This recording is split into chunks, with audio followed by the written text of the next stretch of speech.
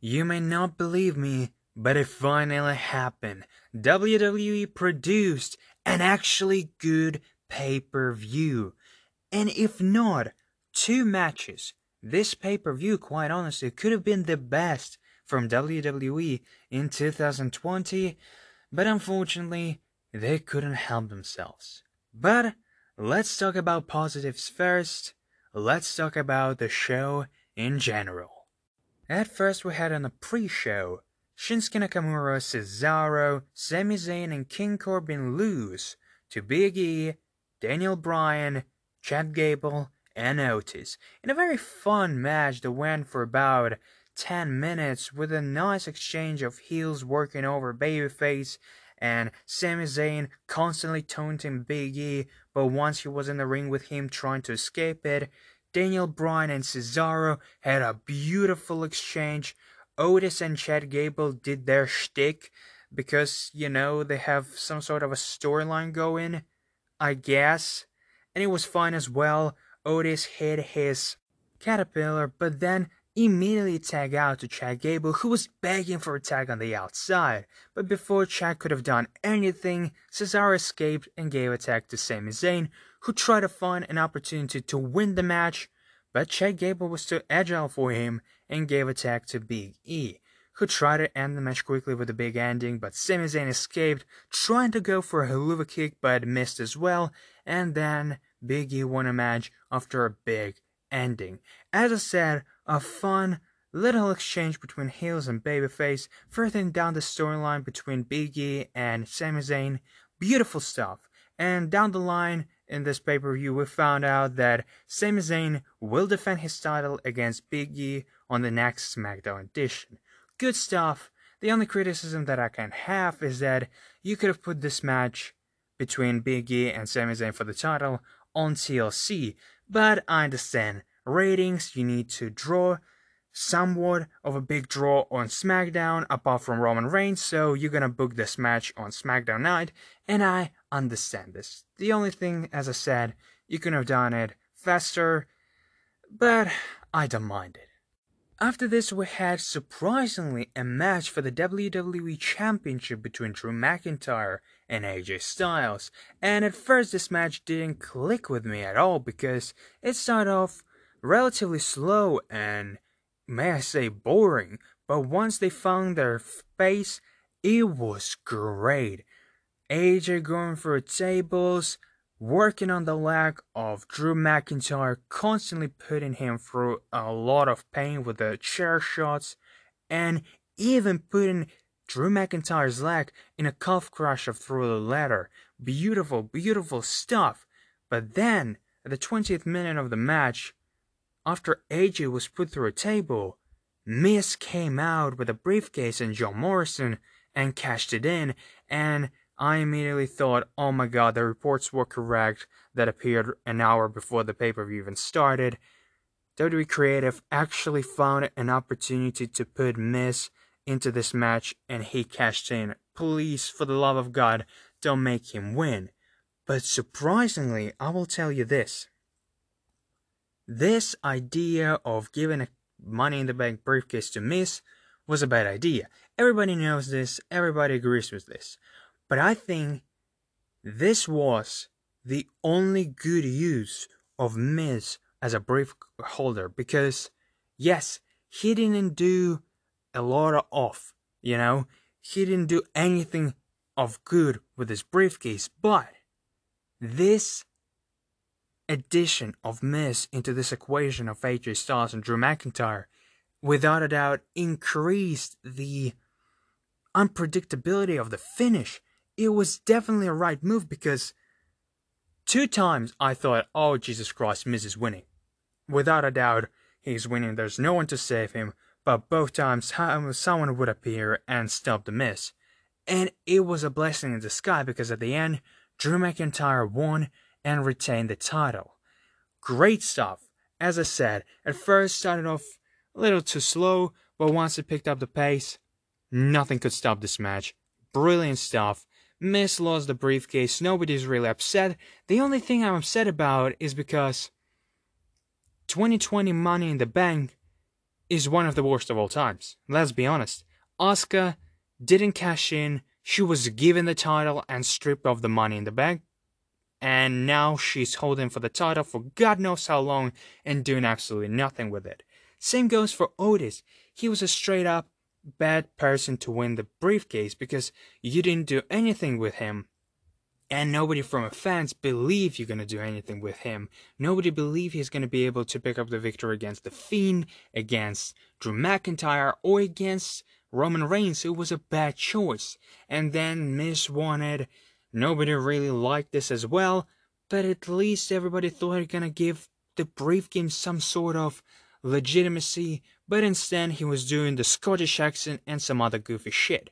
And once again, it damaged the Money in the Bank, but overall, thankfully, they used Miz as a loser that he is, and thank God they did it, because it definitely increased the unpredictability of this match, and in all honesty, make this match feel much better than it was already. So, good stuff.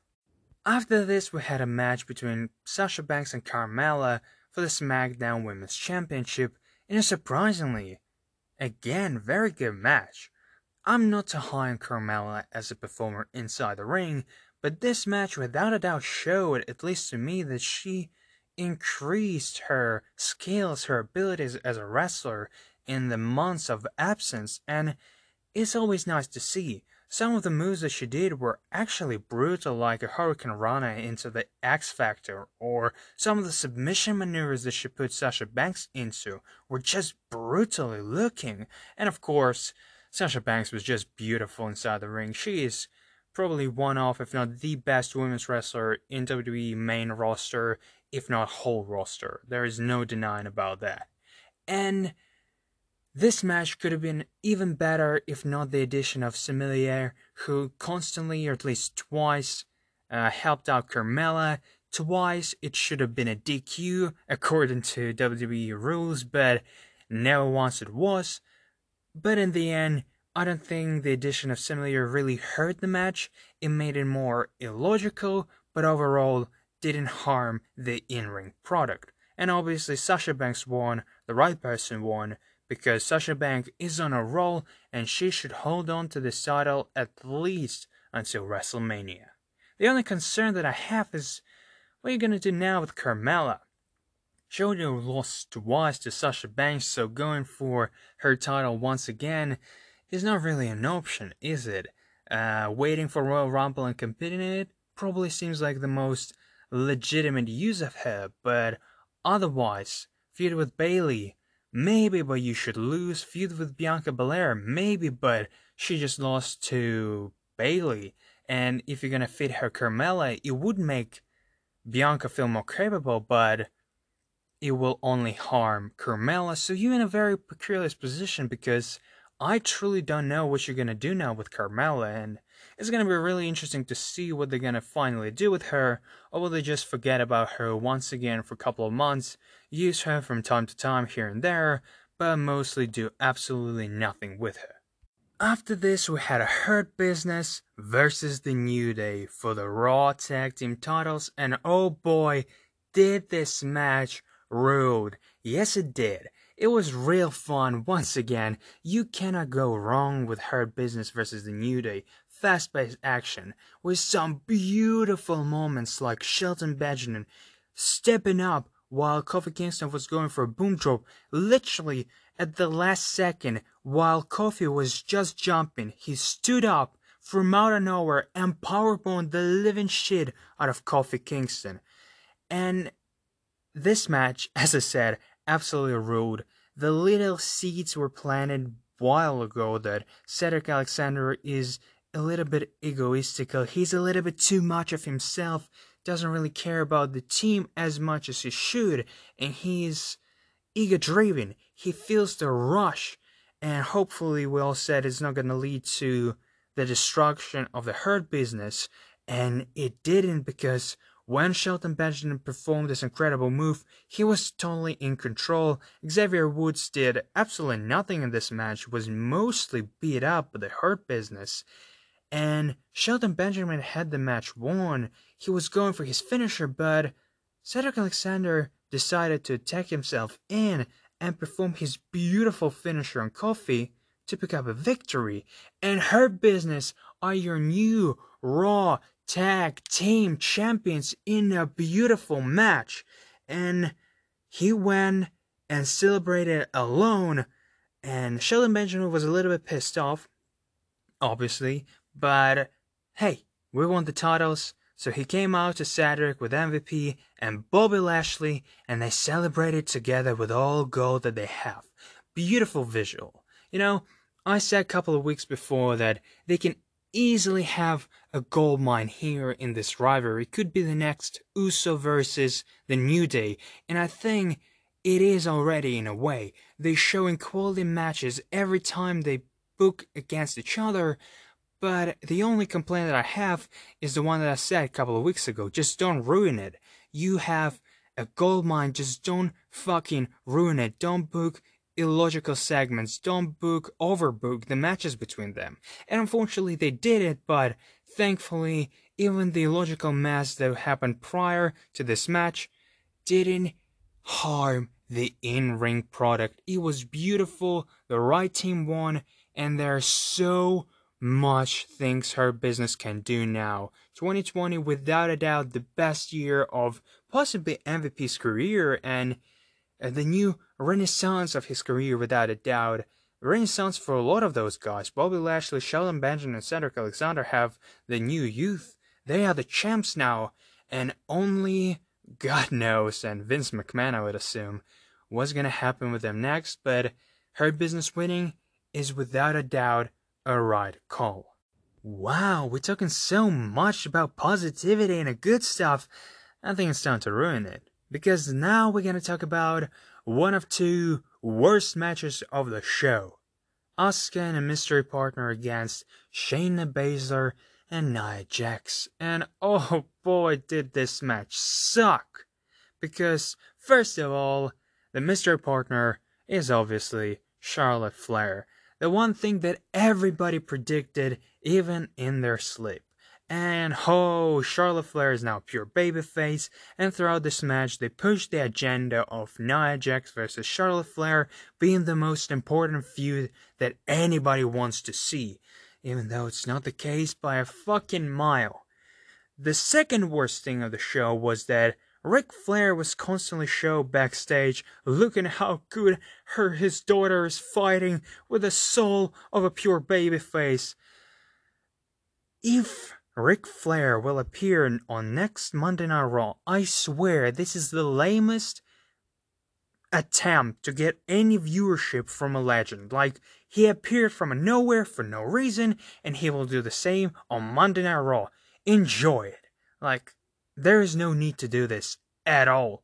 Everybody knows that Charlotte Flair is capable of being on her own without her father. Why the hell are you showing Ric Flair? But you know what? This was not the worst thing about this match, because the worst thing in my opinion was the fact that Asuka, may I remind you, your Raw Women's Champion, was worked over by Nia Jax and Shayna Baszler for the majority of the match, giving hot text to returning Charlotte Flair so she could have a moment, and then taking out to Asuka so she could get worked again by Nia Jax and Shayna Baszler. Why the fuck? Oh no, I know why the fuck you're doing this. You don't see anything special in Asuka. You see only special in Charlotte Flair, and I get it. But why the fuck did you give her the title? She's doing now absolutely nothing with this. She was doing the illogical stuff with Lana, and don't even start it with Lana. Don't even get me started with this bullshit, because why the fuck did we have 3 months of this illogical mess, calling, hey, let's put Lana through a table, it's so fun, and it will lead to absolutely nothing. You know what? I heard the one thing on one dirt shit, so take it with a pinch of salt. But if it was just to make Lana go through a lot of tables because Miro debuted on AEW, it actually makes sense. You demolish her character, and once she had an opportunity to get a revenge and get the titles, she was stripped of the opportunity. She will be out for months, it seems like, and when she will come back, she will not give a heel turn to himself, she will not do anything of notice, she would be a spineless character who would be happy for Asuka and Charlotte Flair, and oh my god, I don't want to even think about this bullshit.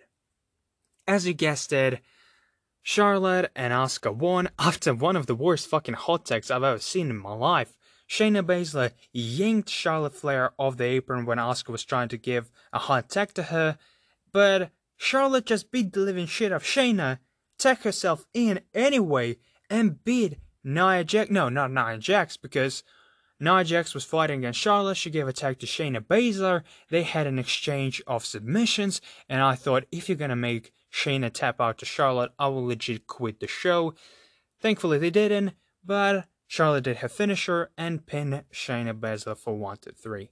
Without a doubt, one of the worst, if probably the worst thing on the show. I fucking hated it. Let's go to the semi-main event, the best thing on the show. Roman Reigns versus Kevin Owens for the Universal title. Now that was an absolute masterpiece in a way that it was a total war of bodies, because everybody went through a table, everyone got hit with a chair, but most importantly, there was a war of minds. There was a mental breakdown of Kevin Owens, because every time he would either climb up the ladder and get his hands on the title, either Roman, either Jimmy Uso would appear, even without a leg, and try to stop Kevin Owens. Every time he was put through a table, every time he was hit with a chair, it looked like that's it. He will no longer will be able to compete, but every time he stood up, and every time he fought it until the end. And this match was brutal. So many chairs were broken, so many tables were broken, so much stuff happened. This is the only match that I would recommend you to go out of your way and watch, because it was superb. It was brutal, with chair shots being landed on Kevin Owens constantly by Roman Reigns, with Kevin Owens pelmanizing Jimmy Uso's leg, and doesn't matter how many times he would stop him, he would stand up and try to help his big brother. And of course, Roman Reigns was just incredible, and even winning the match after choking up on top of the ladder in the guillotine Kevin Owens, and then just slowly getting his hands on the title and picking it up for himself. It was superb. Best match of the night. One of the best TLC matches we had in a while. No crazy spots, no jumping off a ladder, no jumping from the ladder to the table that was landing on the outside. It was just brutal force of Roman Reigns and the unstoppable, unkillable will of Kevin Owens. Beautiful, beautiful stuff. But now it's time to talk about the most controversial thing on the show, because one portion of the people saying, they claiming this is the masterpiece, this was the best thing on the show, and others saying that it's a total piece of shit that didn't deserve its spot on the show. I would love to be somewhere in between, but in all honesty, I didn't like this match at all. Fiend versus Randy Orton was a cinematic match, kinda. Firefly Funhouse Inferno match, and for the first, 5 minutes, 3 minutes of the match, I was asking myself, am I fucking dumb? Or where the fuck is the fire? And only 3 minutes later, when Fiend did the cane movement of his hands and the fire appeared along the ringside, I was like, oh, here it is, yeah. Cool. What are the rules? Because there was no gong, because nothing really fucking happened, nobody explained us the rules. In normal Inferno match, you need to yank your opponent out of the ring, and he will get caught on fire. Here, there was no fire along the ringside, it was where the fans should sit, arena side, and yeah, it didn't make any sense, first of all. Then, overall, it was like a 10 to 12 minute match. I swear to fucking God, it felt like it was 20 minutes long. It was so methodical. It was so slow and boring. Typical old school Randy Orton match. And somehow, even though it was cinematic, somehow, even though they try to use some cool cinematic shots like pouring gasoline on chair and having the line of gasoline so you would set it on fire, somehow they made it look lame.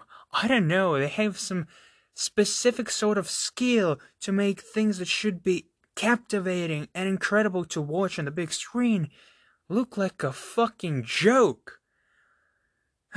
There was, in all honesty, one incredible visual that I absolutely adore. Finn was on fire. Literally, Randy Orton put him in the flamethrower. Finn caught some fire, and props to Bray Wyatt for going with the flames on his back inside the ring and taking an RKO. And then there was a cut, no fire on the back, and it seems like Randy Orton have won. But there is no gong, nothing is happening, nobody fucking explained what rules are, so we don't know. And Randy Orton hears the voices in his head, and he goes for gasoline, and he basically burns the mannequin that's supposed to be the Fiend. And I heard people losing their shit saying it's the best fucking angle, it's the best looking thing I've ever seen in my life. And I think to myself, first of all, it looked like shit because it was clear to see there was no Bray Wyatt inside there. It was like a mannequin. Second of all, what are the rules? How should we even react to this? Because 2 weeks ago or months ago, Braun Strowman and before that Nia Jax were suspended just by touching the managers, the authority figures, and now we're basically killing the unstoppable force and nobody gives a shit. I don't know, I didn't like this match at all. It was slow, it was lame, it was goofy in a bad way, and I can be an advocate for some goofiness in wrestling, but even this was just over-the-top stupidity for me.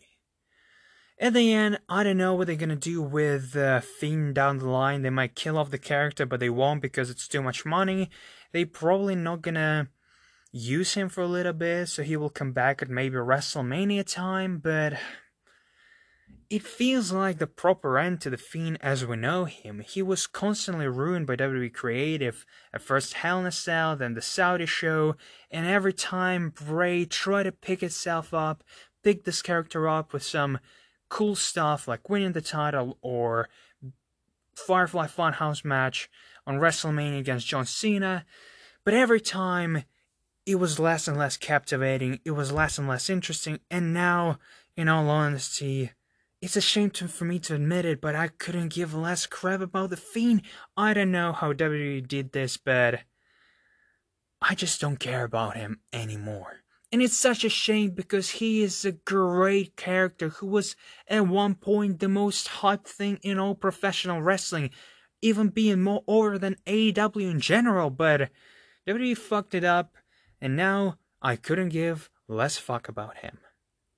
And it's such a shame that we're gonna end the show with this, because overall, as I said, if not those two matches, the women's tag match and this, it would have been a superb show, or at least above average, like for the sky above average. It would be one of the best, if not the best show of 2020 in WWE. Hell, maybe competing with some AEW shows, but at the end, it was a very quality show, a good show, but those two matches, those two illogical pieces of shit, just made me less invested. Thankfully, it was still a very good show that I truly enjoyed. Not the best in 2020, even in WWE, but hey, at least there is some progress. Will we see next week's of Raw being better? Hope so, but I'm not holding my breath. Anyway, they go into the Royal Rumble and WrestleMania season, so you can expect the increase of viewers anyway, and you can expect a lot of bullshit appearing on next episodes of Raw and SmackDown. There is no fucking doubt about this. But thank you guys for listening, and as always, I'll hear you soon.